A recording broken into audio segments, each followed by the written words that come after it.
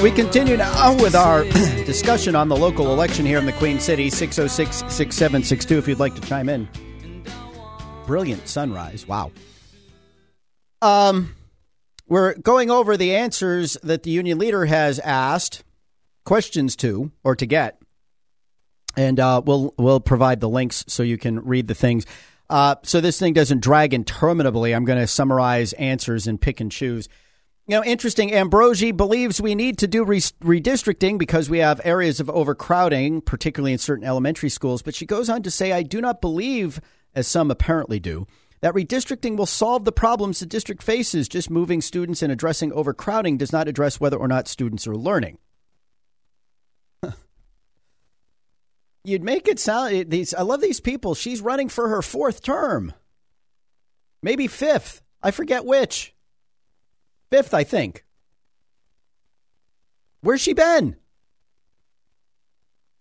Oh, that's right. Voting for the Common Core as part of and being on the committee, the Curriculum and Instruction Committee, when all this stuff got pushed through.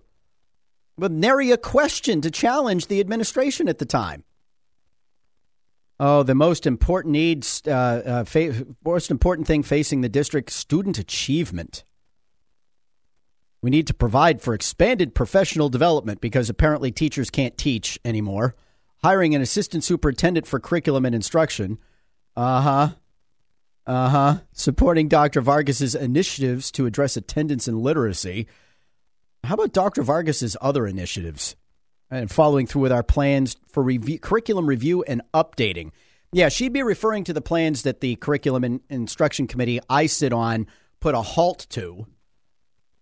Because the role for parents in all of this was showing up at open houses and attending school functions and, oh, by the way, telling the school information about their kids.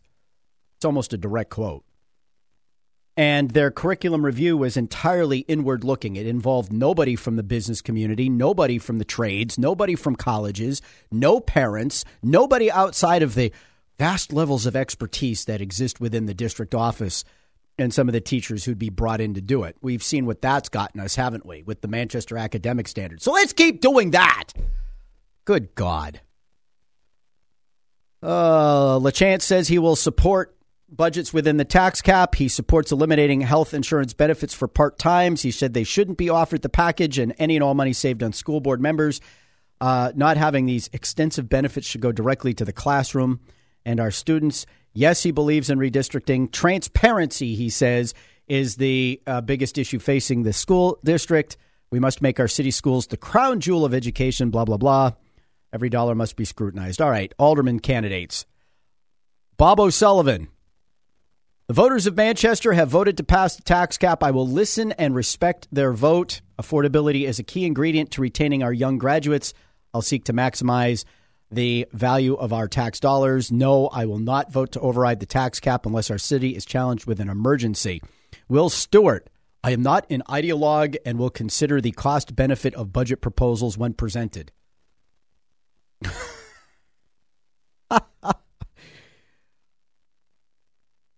O'Sullivan, yes, I would vote in favor of eliminating health benefits for part-time city employees. Will Stewart, I am lucky enough to have health insurance through my spouse and would not opt to purchase city health benefits. Well, what if he doesn't have them through his spouse? And what about the others?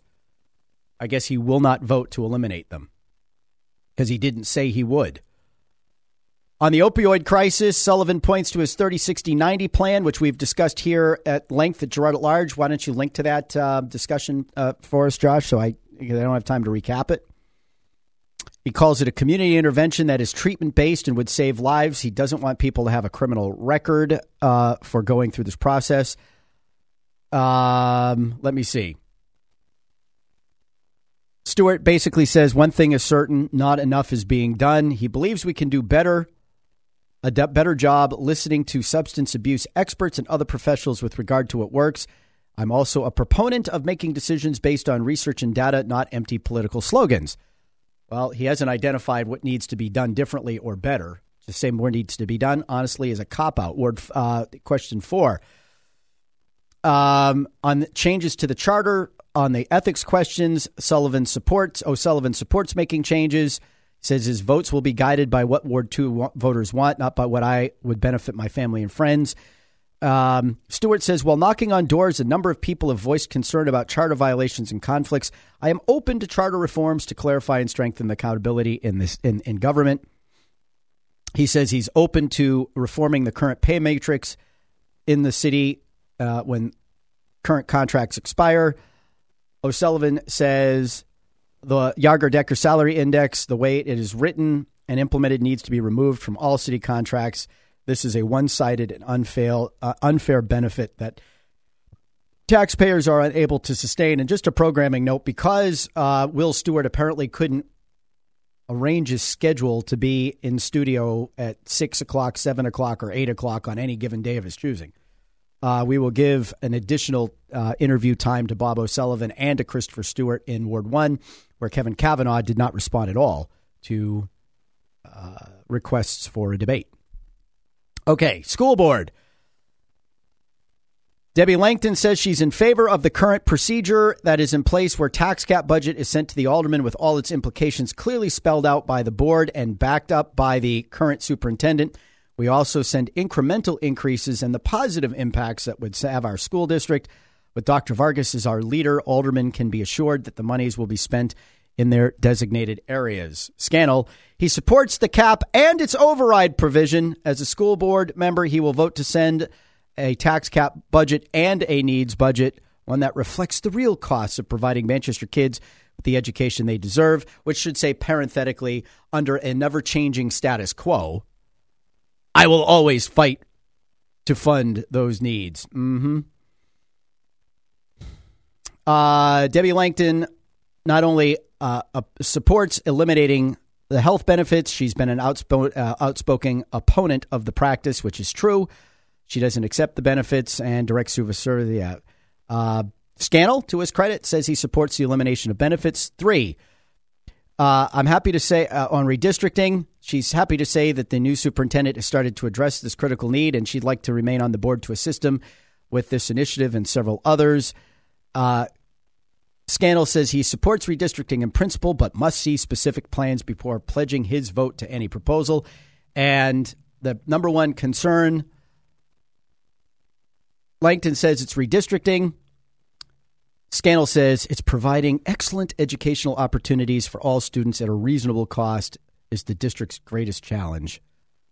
In Ward 3, Alderman Pat Long would vote to override the tax cap to access what's called the revenue portion of the budget.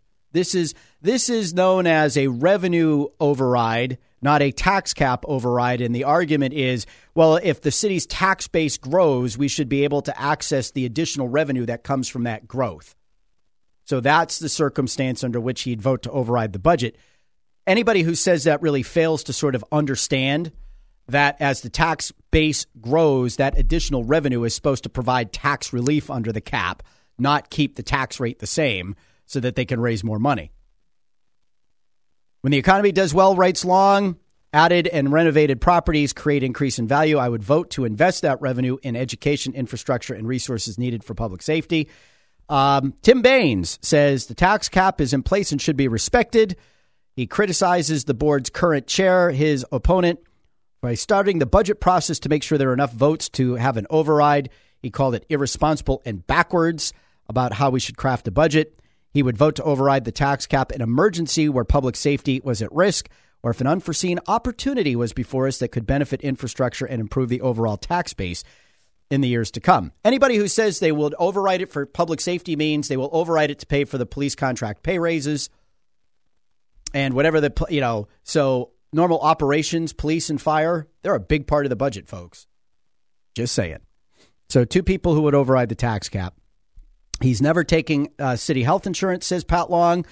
He buys his own, but he says he's not familiar with the private family needs of board members and would not vote to eliminate anyone's health insurance. He would debate whether or not the aldermanic position is part-time. Baines says, yes, he would vote to eliminate. Should be public service.